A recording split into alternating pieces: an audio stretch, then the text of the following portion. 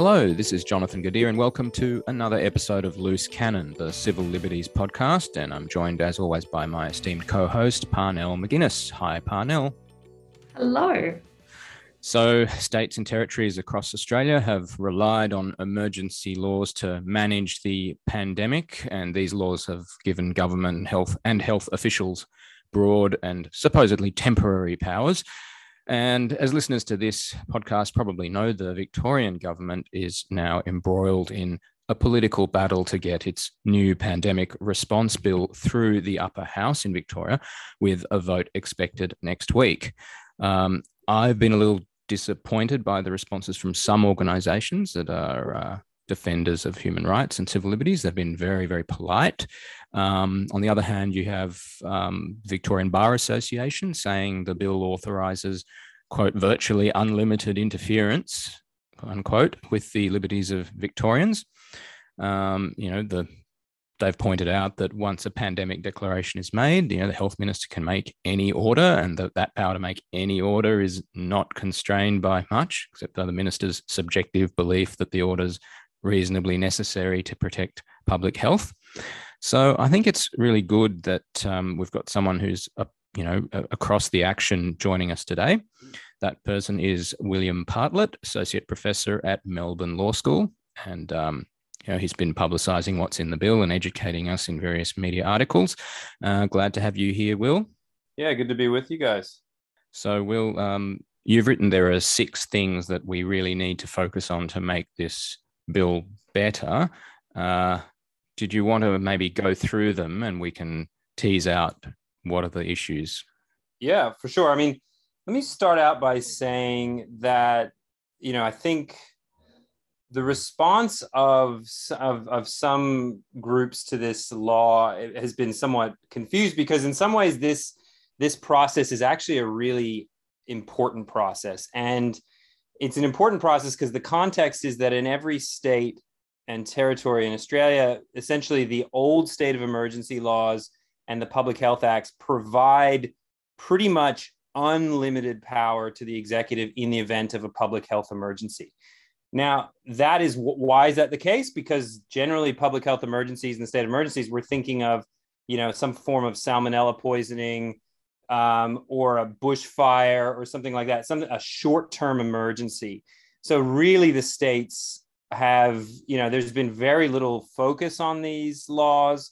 There's been, and it's largely just been, okay, well, in a time of short-term emergency, we need pretty much, we don't need to worry too much about procedures and checks and balances and so forth. So anyway, so the first thing to point out is that what is happening in Victoria is actually positive. Like, we vitally need a pandemic fit for purpose law in Victoria. New South Wales needs one. Every state in Australia needs one that will actually bring in checks and balances and bring in transparency and help us kind of focus and cope with a lot of the issues that we're currently facing and that we've learned, right? Because we now know that pandemics can last for years and years and years. No one knows when this one's going to end. And as a result, we desperately need to think about how, and particularly at the state level, and this is something that I think is really interesting about this, is we normally focus a lot of our scrutiny on the Commonwealth and what the Commonwealth is doing and so forth and so on. But in the last 2 years in Australia, and this is not just Australia, it's other parts of the world as well, power has shifted to the subnational level. And in Australia, it's been the states. Obviously, we all know who our premier is. If you live in Victoria, you definitely know who Dan Andrews is, and you know who the chief health officer is, and you know who the health minister is. And you probably wouldn't have. A lot of people wouldn't have known that information, 1-2 years ago. So we really need to be focusing on these state level laws. And this is a conversation that is actually relatively new. Not a lot of scrutiny has been placed on the states and on how states operate. And so that's really the context for this bill. Unfortunately, for a number of reasons, this bill has had to be fast tracked, which has closed a lot of the abilities for individuals to consult and on such an important bill. But the reality is the Victorian government needs to get basically before the 15th of December a bill through so that it will be able to keep some of its COVID settings in place. So as we're going forward, and we've still got a couple weeks, and and the debate goes on in this week and next week. There are these 6 things that we think that could make the bill even better. And I'll go through them quite quickly, and then we can kind of pick up on them. I think one of the most important ones is Parliament needs to be in the game. We need to bring Parliament into the scrutiny of executive pandemic management. This has been a problem in every state, not just in Victoria, but it's been a problem in Tasmania. It's been a problem in New South Wales. It's been a problem in many states where Parliament, and particularly the upper houses, have struggled to review, to look at, to scrutinize the large use of what we call delegated legislation, right? Essentially decree orders issued by the health minister in many cases, or by the chief health officer, depending on the state regime. That we need to bring Parliament into a form of review of this. And so one of the things that we suggest is bringing in a specialized cross-party oversight regime, where you have a specialized committee that can oversee this process. And the leader of this, crucially, is not the leader of the government, is not a member of the government. Is actually the leader is either a crossbencher or a member of the opposition. And the government does not have all the numbers. The government has representation on this committee, but it wouldn't have the majority. So that this institution can actually provide real oversight. So it can call witnesses. It can ask for documents. It can issue reports. It can make non-binding recommendations and so forth. But this is important, and we've seen this develop in New Zealand. We've seen it develop actually at the Commonwealth level. There's this what's called the Senate Select Committee on COVID-19. So that's just one example of where we say Parliament should get more involved. We also have talked about bolstering this, what's called the Independent Oversight Committee. At the moment in the proposed bill, this expert committee is fully appointed by the health minister, and we think that that's a problem. It should be appointed. I mean, there should be independent. Maybe the Doherty Institute should be able to appoint one representative. Maybe the Law Institute of Victoria should be able to appoint someone. Give some of these appointments and these experts to be appointed to particular bodies or stakeholders in Victorian society. We also think that there needs to be a review mechanism for detention. There is quite strong detention powers given not just to police, but also to authorized officers in this bill. Obviously detention is sometimes needed to quarantine individuals and so forth, but we want to make sure that this is actually done with some independent merits review.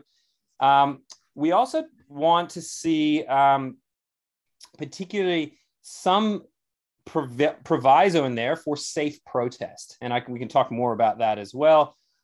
During the last lockdown, there was a convoy protest, for instance, with around a refugee hotel in Victoria, where everyone was following the health advice, but they were in a convoy of cars, and they were all fined for protesting. So we're thinking about, if you can protest in an epidemiologically safe way, that should be seen as a reason to leave even during a hard lockdown. If you're wearing a mask, if you're exercising, you're in your car doing something like that, that it doesn't pose any threat to the society at all. And finally, the last one is we think that there needs to be some form of sunset review. Actually, interestingly, if you look at the UK has a specialized fit for purpose pandemic law, but it says within 2 years it's going to be sunset. It goes out of effect, and it needs to be kind of revisited. So because we're kind of building the ship as we're going at the moment.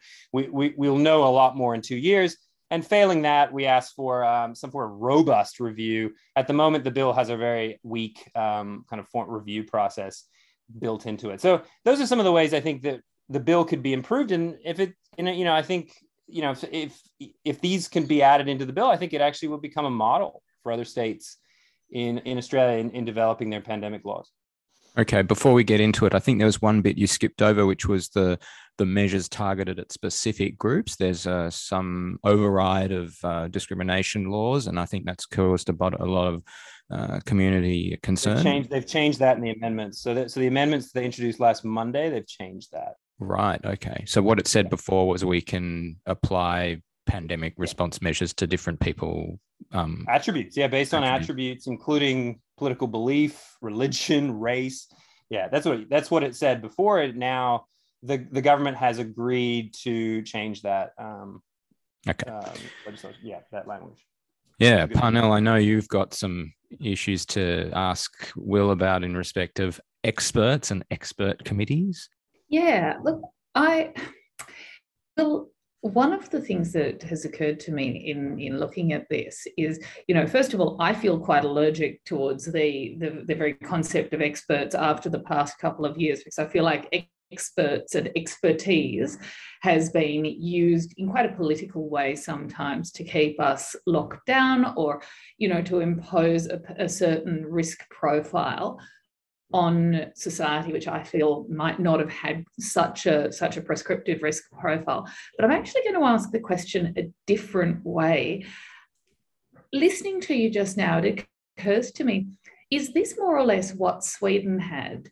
This sort of expert committee which weighed up the pros and cons of locking down, and on balance decided not to, and therefore kept Sweden open, which has proven now to be a very controversial decision. What are your thoughts on that?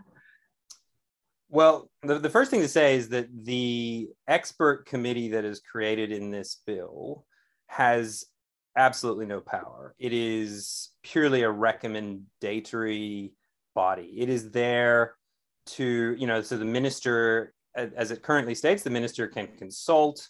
The minister can ask for advice from individual experts on the committee. The minister does not have to take any of that advice. The minister obviously is appointing all of these individuals, and the minister is setting the terms and conditions of these experts as well. So presumably, I mean, it doesn't state in the law, but the minister, I presume, could relieve individuals of service on this committee. So the committee is really quite weak.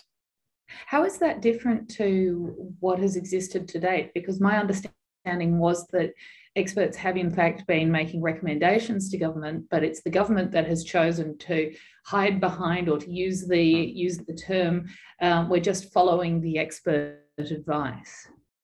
Yeah, so I mean that's one of the big changes the pandemic bill makes, is it moves from a technocratic model. So formally, all of the orders that were signed in Victoria were signed by Sutton, the chief health officer, or someone he delegated that power to. It was, and under the Public Health and Wellbeing Act, those powers all were essentially adhered in Sutton, in the chief health officer. So it was a highly technocratic approach. Now, what's interesting, as anyone who's lived in Victoria in the last 2 years remembers, is that we saw some of Sutton on television, but we saw a lot more of Dan Andrews, the premier, obviously. And, so there was some question of what was the interaction between the two of them with respect to those decisions.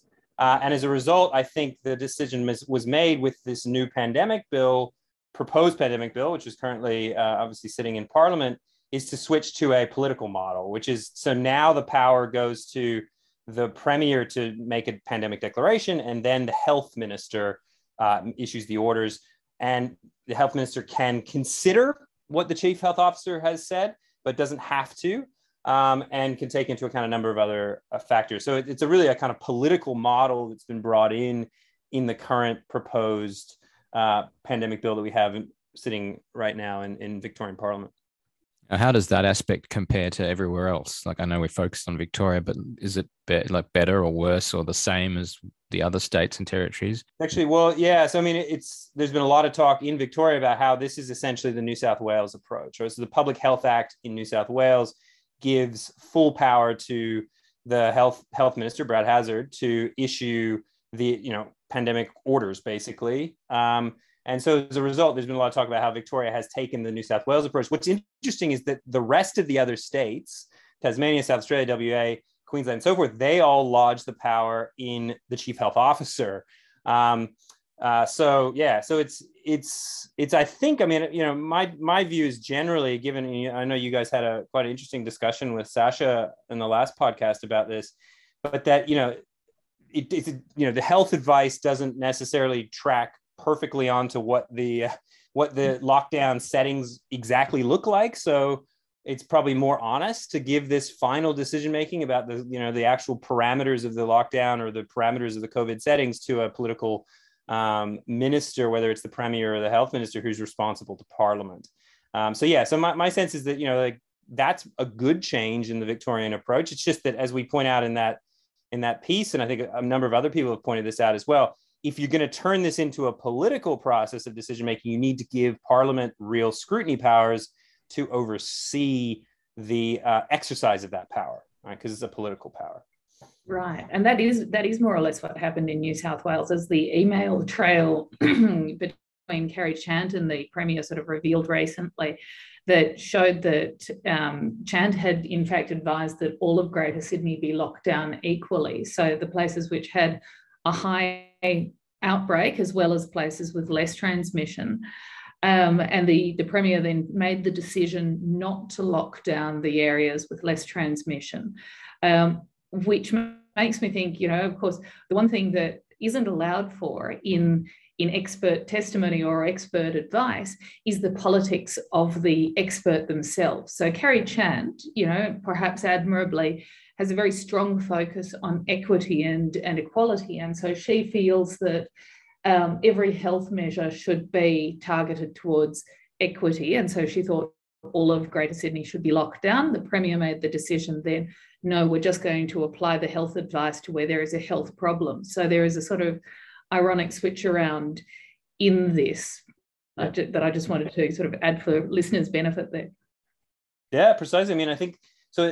So the Victorian bill will move Victoria in that direction towards saying ultimately that the health minister, in making pandemic orders, will be able to, as in New South Wales, take into account a number of different factors beyond just, I mean, obviously there will be a very strong reliance on and you'd hope there's a very strong reliance on the health advice, but, you know, of course, the health advice doesn't track on to the settings 100%. So yeah, they take into advice other things, and that's then subject to debate and deliberation and parliamentary oversight and scrutiny, whether through, you know, questioning in question time or through a specialized committee.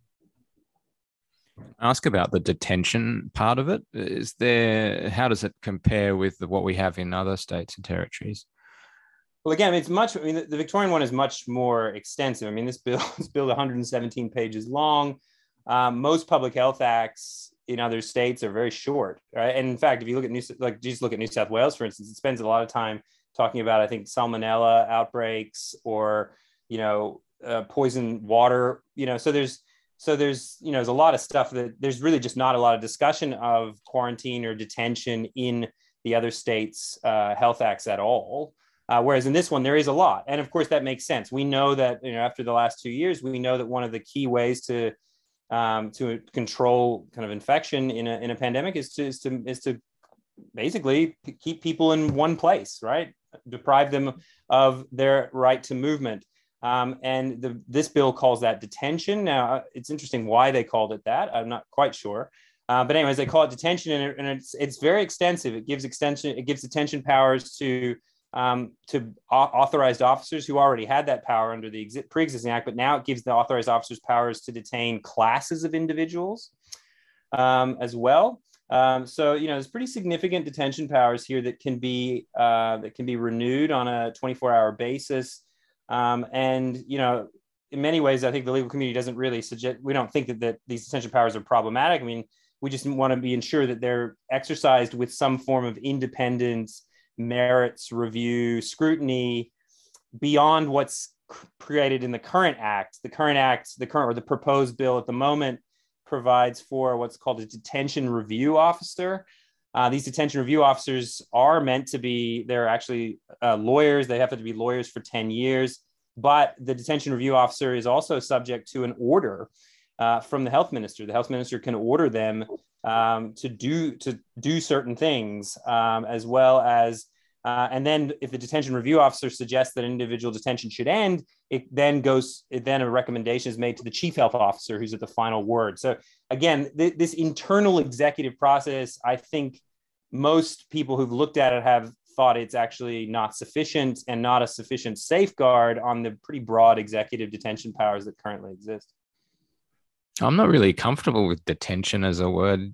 Maybe it just means what it says. Maybe they actually want a detention power rather than a sort of vague, watery, um, stay at home order type of power. Yeah, I mean, look, I think it's meant for, if someone if someone is infectious and they're refusing to stay at home, I think that's when they say, okay, well, that's when they want to use the idea of detention. I presume that's what they're talking about. It remains to be seen, but I mean, however they exercise this power, it needs to be exercised with a level of scrutiny, and scrutiny that is not an internal executive process controlled by the health minister, but by an independent body. Whether there's a number of different ways in which that could be done. VCAT could do that in the Victorian context.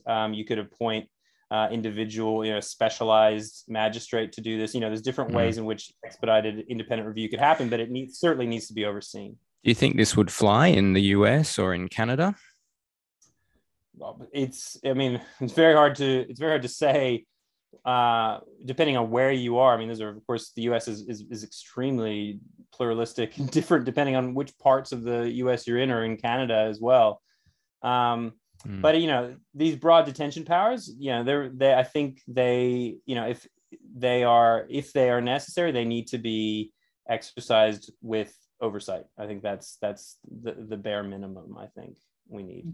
On that, so I just, noting your sort of very interesting scholarly background, including studying Eastern Europe and the Soviet bloc, I thought it might be an interesting question to ask you, Will. Are there for you, in the way that this is formulated, any red flags? So, obviously, I don't expect Australia or Victoria to turn into a totalitarian state anytime soon, but I would be really interested to hear your thoughts on what are the sort of things that worry you when you look at bills like this? What are the sort of things that ring a bell and make you think, this is where those regimes started to push through greater controls of their populations? Yeah, so I mean, I guess the first thing to say is, I study those regions. I'm also a historian, so I've got historical training. So the first thing to say is, obviously the former Soviet republics have a very, very different history than Australia does. So that's the first thing to say. And so as a result, it's very difficult to make comparisons on that ground. Now, what I will say that does worry me, and I've written about in different contexts, is one of the things that you see from, at least from studying the parts of the world, the former Soviet republics, is what is a understanding of importance of structures and importance of relationships between institutions. Whether that be the relationship in the Australian context between the government and parliament, or the relationship between the government and the courts. One of the things that I find really interesting, and I think that's really drawn me to this pandemic bill, is what in the UK they would call a constitutional statute. It sets up a regime whereby it creates a special set of relationships between our kind of institutions and separations of powers that that potentially can last for a long period of time, right? The premier, under the current proposed Victorian law, can issue a pandemic declaration for 3 months at a time, and can continually do that indefinitely. So we need to kind of think about what's the relationship between institutions in this setup that the pandemic bill creates.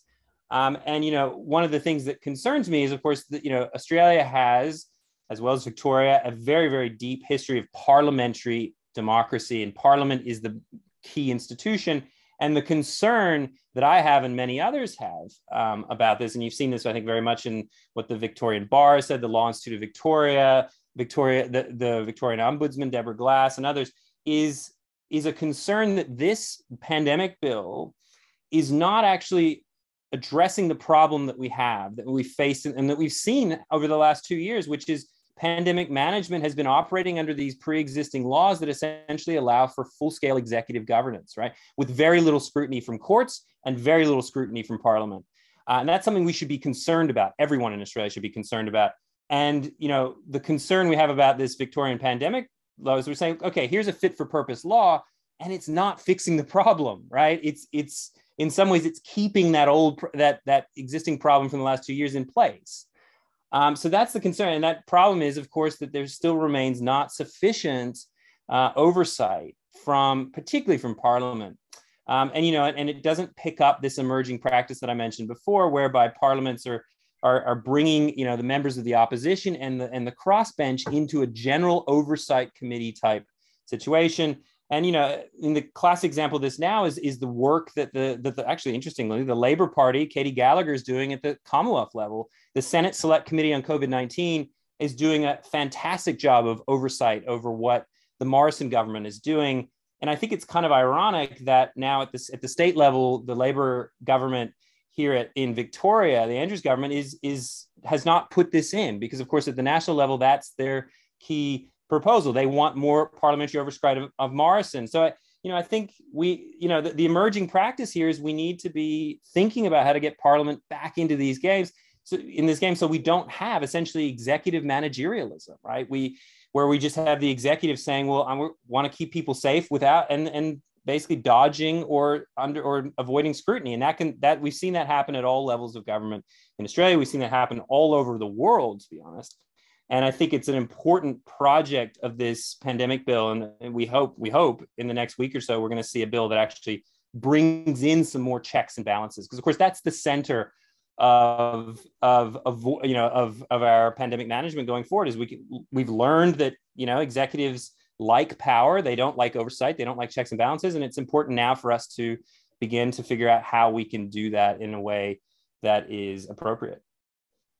Do you think a Human Rights Act or Human Rights Charter makes any difference? Because we've had guests on like James Allen who have said there's no difference to when the rubber hits the road, judges don't actually check government power.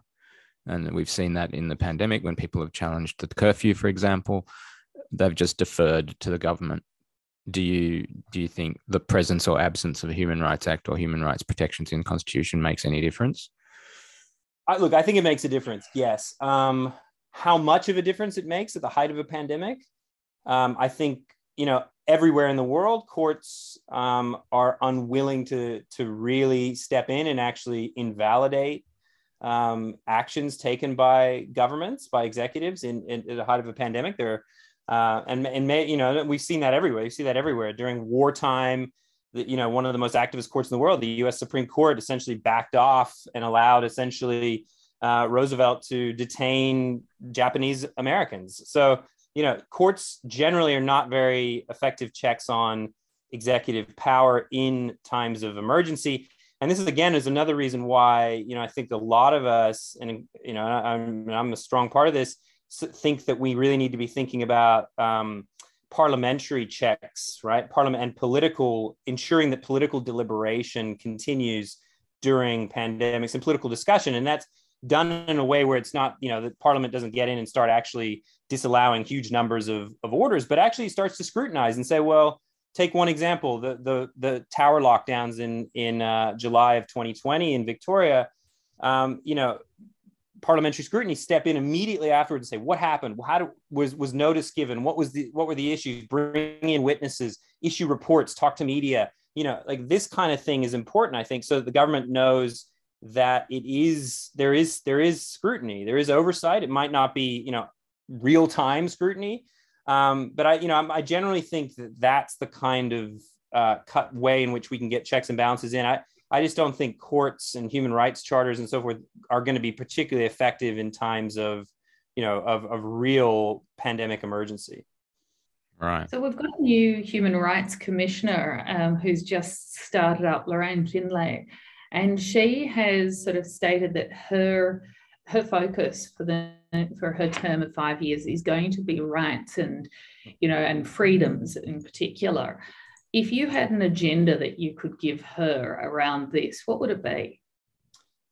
Yeah, I think it would be looking at emerging, this sounds like really overly kind of technocratic itself, but best practices or ways in which parliaments are around the world are developing ways of scrutinizing the ways in which executives operate. So in the Australian context, I think a really interesting, and this is a line of research that I'm pursuing with members of the Center for Public Integrity, is looking at the way in which the upper house, the role of the upper house in Australian parliamentary democracy, the role that they can have. Because of course, upper houses, in most cases, the upper house is not controlled by the government. In many cases, that there are crossbenchers or independent members of parliament who have to sign off on pieces of legislation and so forth. Those crossbenchers can play a really important role, not just in negotiating laws, but also in oversight.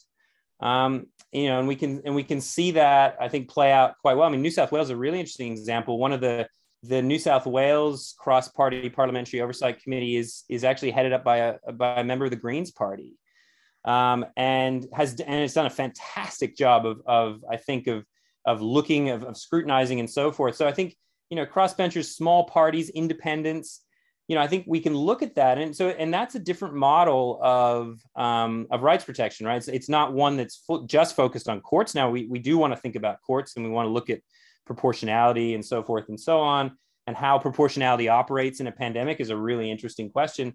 But I do think we want to be looking at political models of rights protection as well, because I think it's, in some ways, I mean, and this is something that a number of people have been writing about, the current model of parliamentary scrutiny is kind of failing. And this is not a pandemic story. It existed pre-pandemic. It's that, governments were saying, well, look, we're government's increasingly operating through delegated legislation, right, through executive orders and so forth, and either not tabling them or essentially exempting them from all forms of scrutiny. So, this is, and it's a trend that's really picked up during the pandemic. And I think I'd say I would hope that would be one of the things that would be looked at quite closely, is how can we revitalize the role of the upper houses in this kind of scrutiny to get real forms of political rights protection, right? And that's a deliberative model. It's a dialogue model. It's one that's much more consistent with, the Australia's, kind of rejection of a constitutional Bill of Rights and so forth. It's much more consistent with Australian history and distrust of unelected judges and giving them all that power. So but if you're not going to give that power to judges, then, let's ensure that politics and deliberation and discussion and transparency in debate essentially do this. Because, I think one of the things that has kept and played an important role in many, and probably not as important roles as it should, but is been, discussion in media and so forth. I think that's been one of the areas that has been probably the strongest check on the power of many premiers across Australia in the exercise of these powers. So I think a way to do that is to say, how can we build on that and build a better form of parliamentary scrutiny? I think that would be a really important area to look into. I'm interested in whether you think the community opposition, the community backlash is understandable, reasonable, justified. Is it something that's related, do you think, to specifically what Victorians have been through in the past year and a half? There's been a lot of snobby kind of dismissing of the demonstrations in particular. Tell me a bit about your feelings on those.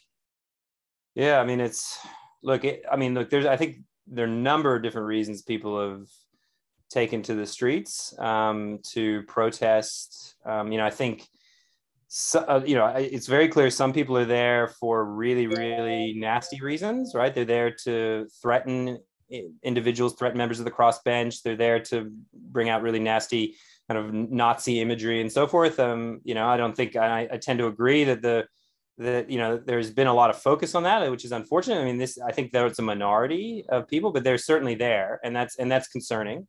Those people are concerning. I think there are a lot of people there as well who are opposed to the vaccination mandates that have been put into place. I do know that those are people from all sides of politics. I mean, I know that I have personally know an individual who's a member of the Greens who is who's opposed to vaccination mandates and has been at some of the protests. So look, I think and then there are people who are there because they don't like lockdowns, because they're still very frustrated about a lot of what happened. They lost their jobs and so forth. So there's just the general frustration. Of course, for anyone who's in Melbourne, we've been sitting in some form of lockdown for 270 days. It's a long time. I think people are, so that, the timing has been, the timing is not great really for sensible discussion. And I do think there are also some people there who have some concerns about just wanting to get the balance right here. I do think that's the case. And certainly that's the case amongst a lot of the legal groups that have participated in the discussion as well. Is this is an opportunity. Maybe it's a little bit more condensed than we would have liked, but it's an opportunity to try to find a better balance between manage health management, and obviously the importance of protecting public health, but also there are ways in which we can continue to protect public health with scrutiny. How do we do that? That's a discussion we need to have, so we can lead to the same outcomes, right? I mean, it's been Australia's had a very successful response to COVID in comparison with most of the rest of the world, but that doesn't mean that we can't learn from this and try to figure out some additional ways to build in. And of course Victoria has had some of the longest. We have the most experience with this because we've had the most strict and longest set of COVID restrictions. So in a way, it's like it kind of makes sense that Victoria is where this debate is starting. Yeah. And again, I go back to what I said before. I really do hope that they get the right, that we get a good bill here, because I think it will shape the discussion in the other states going forward. I know that already in New South Wales, people I know in the legal community are already talking about the importance of really figuring out something next year for New South Wales, because the New South Wales Public Health Act is essentially unlimited executive power. So it's time for, I think it is time for all the states to and hopefully Victoria can really provide a model for that. But of course that's, we'll see how that goes. I mean, that's what we're going to find out in the next couple of weeks, I guess. Yeah. I'm just very suspicious about reasonable, so-called reasonable grounds, decisions made by ministers based on what we've just been through with an exit ban, people not being allowed to leave based on some decision that a health minister made at the federal level, that it was a reasonable measure to stop the pandemic. You know what I mean? And every court challenge seemed to falter because no court was willing to question the reasonableness of that. Yeah. It is also very early to be discussing a bill like this, isn't it? Given that we haven't really even done a post-mortem on the last couple of years and taken lessons out of that. Do you think this should be deferred at all, Will, or are you happy with this discussion happening now? Look, I think, I mean, my view and the view that my colleagues also, others have said is we need, the UK has a sunset clause on their law. It's 2 years. In 2 years' time, let's step back and start again, and or learn what we've already learned. I mean, there's a real sense now we're kind of doing this really in a really rushed way. The debate is all over the shop because of all kinds of different factors. It would, I think, be a good thing to have a much more reasoned debate. Yeah, in 2 years' time, 2.5 years' time, 3 years' time, when we're going to have learned a lot more, and we can step back and say, okay, the way this decision was made was incorrect. How can we, or this kind of decision was disproportionate. I mean, a conversation that needs to be had is how do we understand proportionality? If it's the case that courts are not going to be really powerful checks, then we need to be able to introduce into our political discourse, right, a discussion of proportionality. How can we achieve the same health outcomes, but do it in a less impactful way? Those types of conversations I think are important to have. And I just don't think everyone's struggling with this all around the world, of course. So, in 2 years' time, we'll know a lot more. So it probably is a bit early for this discussion. But, I think we'll see what we come up with, but it certainly triggered a lot of discussions, and I think a very helpful discussion. I mean, the discussion in the Legislative Council and the participation of the crossbenchers and what they've said on the media and so forth suggests that that there are real deliberations going on between the government and the crossbench at the moment about these very issues we've been talking about, and that's a really healthy thing. Okay, William Partlett, Associate Professor at Melbourne Law School, thank you very much for this very, very interesting discussion. Thanks to everyone for joining us on Loose Cannon. Please do get in contact. The email address is loosecannonpod@gmail.com, and also Parnell's Twitter is in the show notes. Would like to hear from people on guests to have on and topics to cover. See you all next time.